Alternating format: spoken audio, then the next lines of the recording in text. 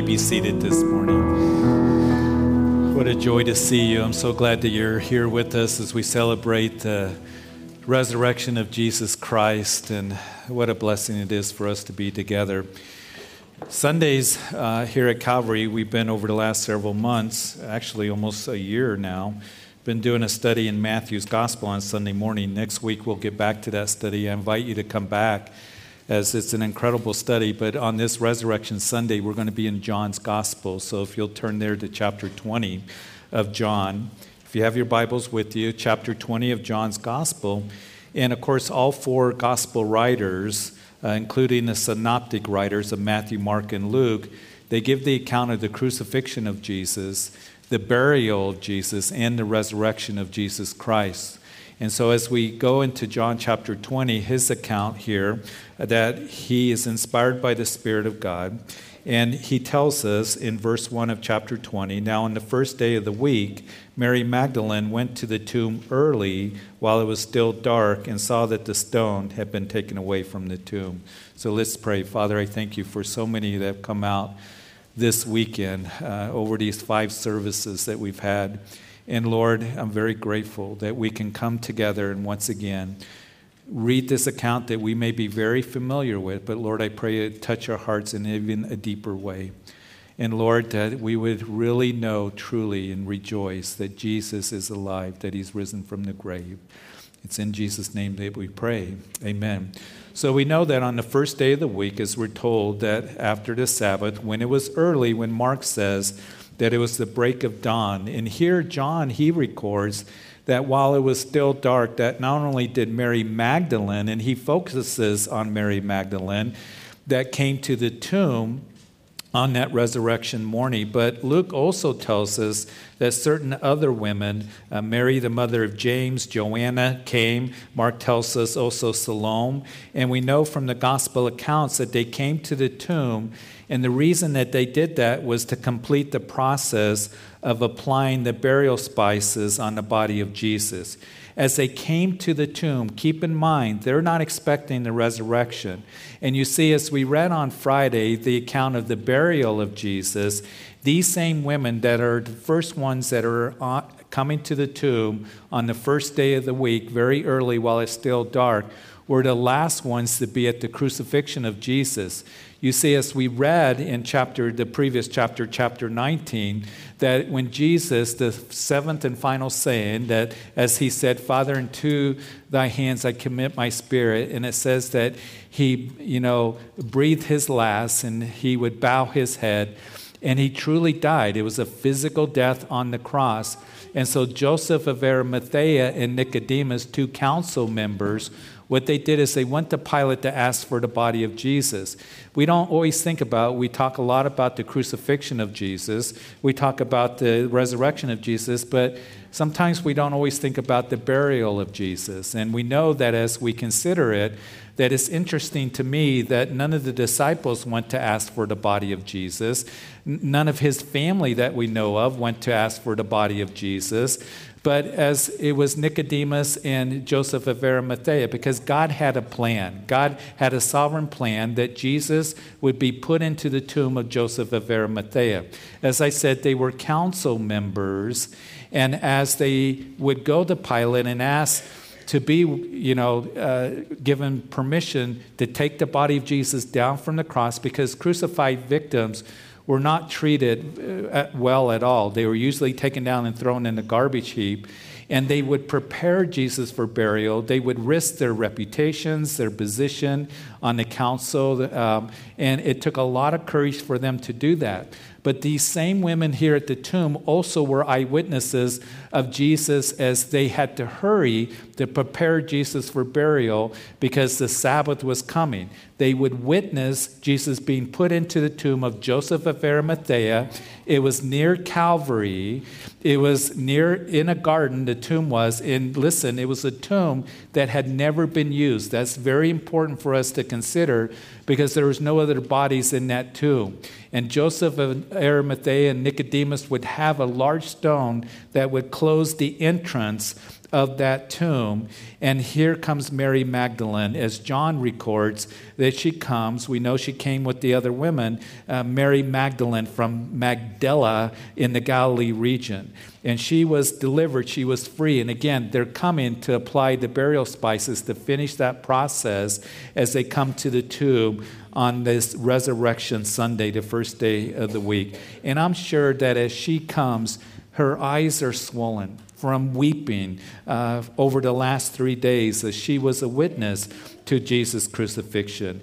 And John, as he writes here, says that she comes when it was still dark.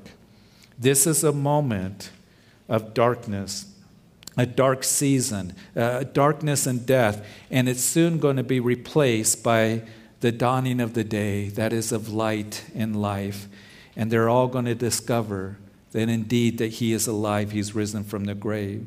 We know from Mark's account that when they came to the tomb that they were wondering, who's going to roll away that large stone that closed the tomb, that sealed the tomb? And you see, the Gospels indicate to us that they didn't know that the Roman soldiers were there. Matthew tells us that the religious leaders went to Pilate when they buried Jesus and said, we need to place a guard. We don't want the disciples to come and steal the body of Jesus away. So Pilate said to the religious leaders, you make the tomb as safe as possible. You guard it as much as you want. So they set a guard, is what it tells us, which means 12 to 16 soldiers watching that tomb 24/7. And we also know that Matthew tells us that they sealed the stone. That is, the stone that closed the entrance to the tomb. They put a Roman seal on it. It was probably 2 leather strips that they put over the stone. And anyone who dare try to come in and steal the body and break that seal, if they could sneak by the guards, which they couldn't, then they would be in big trouble. So these women, they don't know that the Roman soldiers are there. Only Pilate knows. Only the religious leaders know. And they're wondering who's going to roll away the stone so we can apply the burial spices on the body of Jesus. And when they arrive at the tomb, the soldiers are gone. Matthew tells us that there had been an earthquake and an angel came and rolled away the stone and sat on it. And the countenance of that angel was like lightning, and his clothing as white as snow. And when the soldiers saw that mighty angel, they were like dead men. They were full of fear and they fled. And now John, he picks it up here, what took place, as we read in verse 2 of chapter 20. Then she ran and came to Simon Peter and to the other disciple, that is Mary Magdalene, whom Jesus loved, that is John, and said to them, they have taken away the Lord out of the tomb, and we do not know where they have laid him. So Mary Magdalene takes off to tell Peter and John that his body's not there. The body of Jesus is gone. They're still perplexed about the resurrection. They're not fully understanding it. As you put the other gospel accounts together, apparently the other women stayed there, and it was then that they encountered 2 angels that would tell them about the resurrection. Why do you seek the living among the dead? He's not here, but he is risen. They eventually would leave, and then as Peter and John would come back to the tomb, John records that, and they would look inside the tomb as they hear from Mary Magdalene, his body's not there, and they saw the linen clothes, but there was no body of Jesus, and they would leave. Well, at that point, John records that Mary Magdalene comes back to the tomb. And Mark tells us very specifically that Jesus first appeared to Mary Magdalene. And as she's looking in the tomb, she sees 2 angels. She turns around, she sees somebody. She supposes it's the gardener. And keep in mind that the tomb was in a garden. And she says to that individual, who she supposes the gardener, that, hey, they've taken away my Lord. Well, if you've taken him away, tell me where you have put him, and I will go and get him, and I will bring him back. And of course, it was Jesus. And Jesus said her name, Mary, and of course, she embraced them, and Jesus spoke to her. So that was the first appearance of the resurrected Lord, came to Mary, and then the second appearance would be apparently to the other women. And then the third appearance of Jesus was to Peter. Well, the fourth appearance we read about later on in that day, as We read in verse 19 of chapter 20, then the same day at evening, beginning the first day of the week, when the doors were shut, where the disciples were assembled for fear of the Jews, Jesus came and stood in the midst of and said to them, peace be with you. And when he had said this, he showed them his hands and his side. Then the disciples were glad when they saw the Lord. So as we're reading this, Mary Magdalene comes to the forefront, but I also want to mention John here focuses on one of the disciples. Now, this disciple is Thomas. And it's interesting that as you read about Thomas, John in his gospel is the only one that tells us of the personality, the character of Thomas. We know that the synoptic writers only mention him in the listing of the 12, but when you read John chapter 11, there's Jesus, he's in the wilderness, and he gets word that his friend Lazarus was sick. Come to us, to Bethany. And Jesus actually stayed there a couple more days. And then he said to his disciples, let's go to Bethany. And the disciples said to Jesus, the religious leaders, they want to kill you. And you want to go to Bethany, which is only about 2 miles from Jerusalem? That's where the religious leaders were plotting to put Jesus to death. And we are told that Thomas said to his fellow disciples, let us also go that we may die with him. Thomas had some guts. He had some real courage. He said, let us go. We'll just die with Jesus. So we see that he was courageous. And we also see something of Thomas in the upper room. Now, a quarter of John's gospel is dedicated to what is called the upper room discourse, Jesus' last night with his disciples. And as he has that last meal with them, he's ministering to them. They're confused. They don't understand everything that's going on. Jesus is saying, I'm going to go away, and where I'm going, you can't come. And one of you is going to betray me. And some of you, all of you, are going to be made to run away from me that night. And they were very troubled. They were confused, and Jesus began to give some words of comfort to them. And he would say to them in chapter 14 of John, that let not your heart be troubled. You believe in God, believe also in me. And in my Father's house are many mansions. If it were not so, I would have told you, and I go and prepare a place for you. And if I go and prepare a place for you, I will come again and receive you to myself, that where I am, there you may be also. Isn't that a wonderful promise for you and for me? That the Lord promised that he's prepared a place for us, and he promised that he will go and receive us to himself, that where he is, that we will be with him also. And so Thomas here and the rest are thinking, as Thomas said to him, Lord, we don't know where you're going, and how can we know the way? We don't know where you're going. How can we know the way? And Jesus said that I am the way. He didn't say he was a way. He said, I am the way, the truth, and the life. And no one comes to the Father except through me. I am so glad that Thomas asked that question, because Jesus makes it very clear, and the resurrection proves it, that Jesus is the way, the truth, and the life. And now we read about Thomas in John's record of the resurrection. And as we read that Jesus appeared to the 10, now what had happened was that Thomas was with them initially on resurrection morning. And when the women came and told them that the body's not there, we were told that he's alive. Thomas was there, but then he leaves, and Jesus would show up to the 10, and he would show himself to them. But in verse 24 of chapter 20, now Thomas, called the twin, one of the 12, was not with them when Jesus came. So, Thomas, you missed the meeting. You missed out on the meeting. He wasn't there. And you see, it reminds me as we come out of this time of, it's been wonderful this weekend and over the last couple of weeks, seeing people come back that have been away because of COVID. And last year we weren't even able to have Easter services and meet and all of this. And I just want to encourage you, keep coming.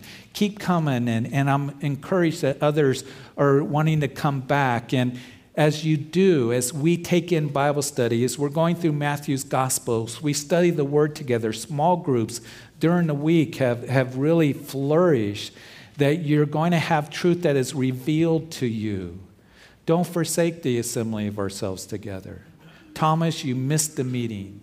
You missed out on truth that was revealed and how we need that truth in the day that we are living in. So Thomas was gone for whatever reason. And then in verse 25, the other disciples therefore said to him, we have seen the Lord. So he said to them, unless I see in his hands the print of the nails and put my finger into the print of the nails, and put my hand into his side, I will not believe. So chapter 11, what you have here is you have dedicated Thomas.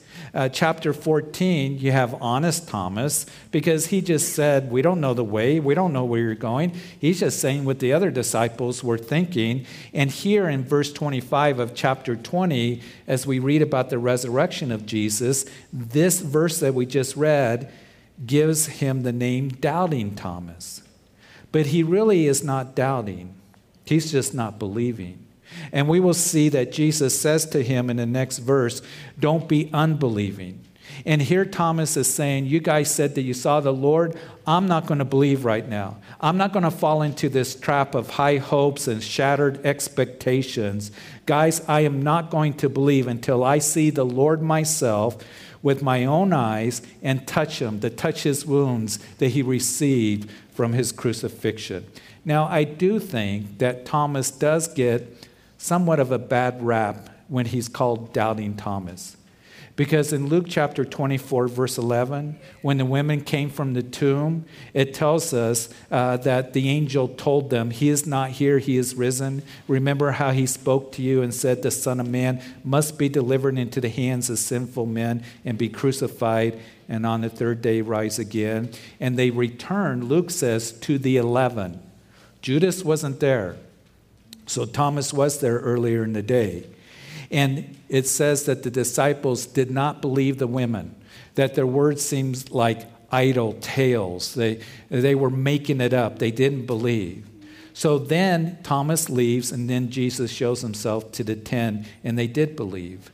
And as we read this, as we consider it, here is Thomas, that he says, I'm not going to believe until I see the Lord himself. And then as we finish reading about this encounter that he has with the Lord, after 8 days in verse 26, his disciples were again inside, and Thomas with them. And Jesus came, the doors being shut, and stood in the midst and said, peace to you. And he said to Thomas, reach your finger here and look at my hands, and reach your hand here and put it into my side, and do not be unbelieving but believing. And Thomas answered and said to him, my Lord and my God. And Jesus said to him, Thomas, because you have seen me, you have believed. And blessed are those who have not seen and yet have believed. I think a lot of us are familiar with this account that's recorded for us of Thomas and how he wouldn't believe until he saw the Lord, and then he touched the Lord, and he worships the Lord and says, my Lord and my God. But there's some consideration here that I'd like to give to you on this resurrection morning, and that is, number one, Thomas, he needed to make his faith his own. He needed to make his faith his own. I know that there's been people that have come through all the services that we've had this weekend. And maybe you went to Sunday school when you were small. Maybe you went to youth group. Perhaps you were raised in a Christian home where you were given the gospel. You were given the truth of God's word. You were raised in God's way. One of the blessings that I get to experience in ministering for a generation, for 25 years here, is watching, kids grow up and they become adults and being raised in a Christian home. And in your home, not only did you receive the gospel and the truth of God's word, but coming here, we've done our best to give you the gospel, to tell you that Jesus died for your sins and rose again, to get you established in the word of God.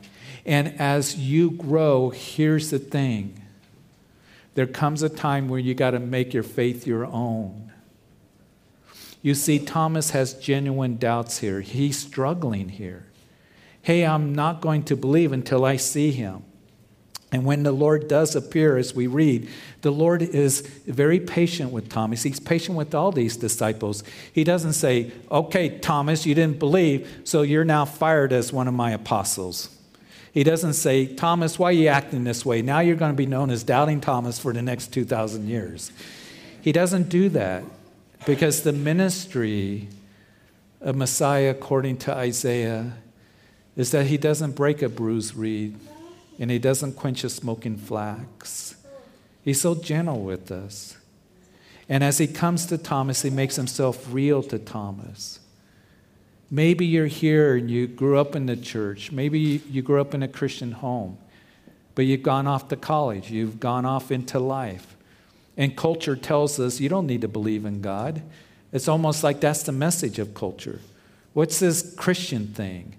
You can come to God any way that you want to. Maybe you heard a college professor say, God is not real. Maybe there have been those friends that you're hanging out with that are telling you that what's this Jesus thing? You don't need to be religious, and you struggle. And listen, I remember being there. I remember being there and really asking, Lord, are you real? Is your word real? Did you really die for me? Did you really rise from the grave? Is the Bible true? Can I believe it? And I remember asking those questions, and the Lord would show himself as he graciously would draw me to himself. And he began to make himself real to me. That, Jeff, I am who I said I am. And I really died for you specifically and individually because of my love for you. And I did rise from the grave. And I've given you a living hope, and you can believe my promises and my word given to you. You see, I didn't see him physically like Thomas and the others, but blessed are those who have not seen and yet have believed. And the Holy Spirit just began to draw me to him. But it wasn't, listen, just a blind faith. It wasn't that I had to, assassinate my brain and not be able to ask the questions. Some of you got real questions that you have, and the Lord desires to give you the answers, and they're available for you. I remember going to CSU and in a science field, and I remember as I'm being told over and over again that the earth evolved in billions of years and millions of years. And I remember as I studied biology and geology and ecology and dendrochronology and all the other ology classes, that I began to look at the complexity and diversity of creation, and I'm thinking, it evolved? Are you telling me this just all evolved? There's a wonderful designer. There's a wonderful designer.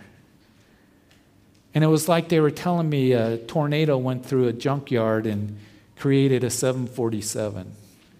It just didn't make sense to me, and I began to realize that I could look at creation science and very intelligent men such as Henry Morris and Ken Ham of Answers in Genesis, to look at the science of Genesis and the mysteries and to have good reasons to believe, and it was very helpful. There's more materials than ever.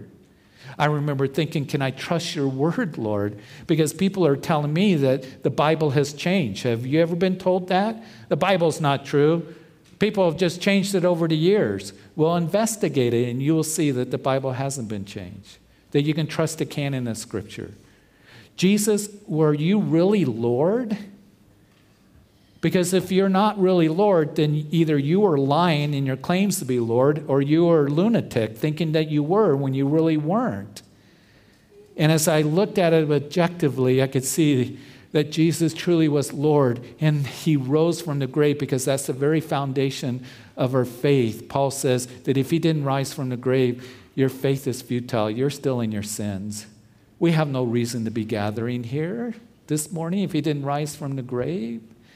And all these theories that people would come up with, the disciples came and stole the body of Jesus away. No, they didn't. Or he didn't really die. He just kind of, he just passed out on a cross, and then he would get out of the tomb by himself. Really? Past the guards? Are you telling me that? Or everybody went to the wrong tomb? When we're told the women were eyewitnesses of Jesus being put in that tomb. So everybody went to the wrong tomb? Are you serious? Even the angel went to the wrong tomb? So there wasn't any good reasons. And look at the eyewitnesses. Look at the eyewitnesses. And Paul in 1 Corinthians 15, he says 500 people saw him at once. Some of them are still alive. You go ask him. But there was a decision of faith that I had to make. That, Lord, you are real. And I want to encourage you, if you have those questions, listen, that it's okay if you have those questions, but you seek the Lord. And you seek, you get the information that you need. We got great resources in the bookstore, and you will, as you say, Lord, make yourself real to me. Guess what? He is going to show up. He's going to show up just like he did with Thomas. Secondly, maybe you're here and you believe, but you're struggling and you're doubting because it has been a season of loss and difficulty and uncertainty. You see, Thomas, for 8 days, Jesus showed himself 8 days after the resurrection day. Thomas is out there. He is hurting. He is upset. He left everything to follow Jesus. And you might be thinking, Lord, do you even love me? Do you see me? Do you hear me? Jesus knew what Thomas was going through. He knew what Thomas had said because the Lord says, Thomas, go ahead, reach your finger here. Touch my wounds. And I would tell you that you look to him and you look at his hand, his feet, the wounds that are there, his side, and that he did it because of his love for you. And if you ever doubt the love of Jesus Christ, go to the cross because he did it for his love for you. While we were yet sinners, Christ proved his love for us, dying on the cross, as Paul writes in Romans chapter 5. And just as Thomas is thinking the Lord is dead, maybe you're here on this resurrection day and you're thinking something's dead in my life, some area of my life. And you say, I'm not going to believe unless I can actually see it and touch it. Remember this, that Jesus specializes in taking that which is dead and making it alive again. Trust in him. Believe in him. Believe in his promises given to you. He promises that he'll perfect that which concerns you. He promises that he wants to do the very best in your life, to work all things for good for those who love him or are called according to his purposes. It doesn't mean he makes the bad things good, but he works good in the bad. He promises he'll never leave you or forsake you, to bring you the comfort that you need, to bring you the strength that you need, the wisdom. And listen, he has so much for your life to guide you and to direct you, to give you real purpose in life. Look to him. Thirdly, quickly, that Thomas, as he says, my Lord and my God, both titles of deity, and Jesus acknowledges that. So what does the resurrection mean for you and for me this morning? It means that we do have a living hope, that Jesus Christ is who he said he was, and that he is our salvation. There is none other. No one else died for you. No one else conquered the grave by rising from the grave and conquered sin and death. Only Jesus did. And so we come this morning. The resurrection gives us a living hope. The resurrection gives us a glorious promise as we come to him in faith. Jesus on that cross cried out, it is finished. He did the work. He did the work in dying for our sins. And there's nothing that we can do in and of ourselves to be saved. We come in faith as we believe in him. It is finished. And as I said on Friday, never put a question mark where God puts a period. It is finished. Do you believe that? He died for you and he loves you. And he says, come. And the invitation has always come. And I rose from the grave and now I'm alive at the right hand of the Father. And as we come, as we sincerely call out to him, we have the hope of eternal life. We come into the family of God and reconciliation to the Father. Listen, you cannot save yourself. But the other side of the spectrum, if you think that I'm a pretty good person, none of us are good enough, but you might be thinking, I'm such a rotten person, the Lord would never forgive me. He died for every one of your sins. And the invitation is to come and believe in him. And you come and call out on him. To confess that I need forgiveness, and I believe that you are Lord, and I ask you to be my personal Lord and Savior. So, Father, we thank you for this time in your word. And Lord, even in those times where we wonder, we struggle, that you make yourself real to us. And Lord, that there are answers. And I thank you that we can come into this place today. And that, Lord, we can read this account that happened, that brought us the greatest news in the history of mankind, that he is alive and he rose from the grave. And as Peter would say, that we now have a living hope. It's not a dead hope. We don't have a dead faith. We don't believe in a dead Savior, but in a living Savior. And I just want to pray, if you're here and you've never given your life to Jesus Christ, listen, today is the day of salvation. To understand this, that he died for you personally. He died for your sins, made atonement for your sins, cried out, "It is finished," rose from the grave, validating what he did on the cross. He says, come, confessing that you're a sinner and need to be forgiven, and asking Jesus to sit upon the throne of your heart as your personal Lord and Savior. Oh, he loves you so much. He is your hope and salvation. He is the way, the truth. And you can come right now and sincerely pray that, Jesus, I come and I ask that you forgive me of my sins. I confess I'm a sinner. And I believe you died on the cross for me. Forgive me. And that you're alive speaking to my heart. And I ask that you be my personal Lord and Savior. And I thank you for bringing me into the family of God. I thank you for this new beginning. And I thank you for your love for me. And want to know you and walk with you all the days of my life, in Jesus' name. And Father, for all of us, that we would leave here just as the women left the tomb, with exceeding joy, knowing that you are alive. And we have a glorious promise that you're going to come for us. Take us home to be with you. Bless everyone's day here. Bless our time with family, friends. And so, Lord, we thank you for today. The rejoicing in the risen Savior, Jesus. And it's in his name that we pray. Amen. Amen.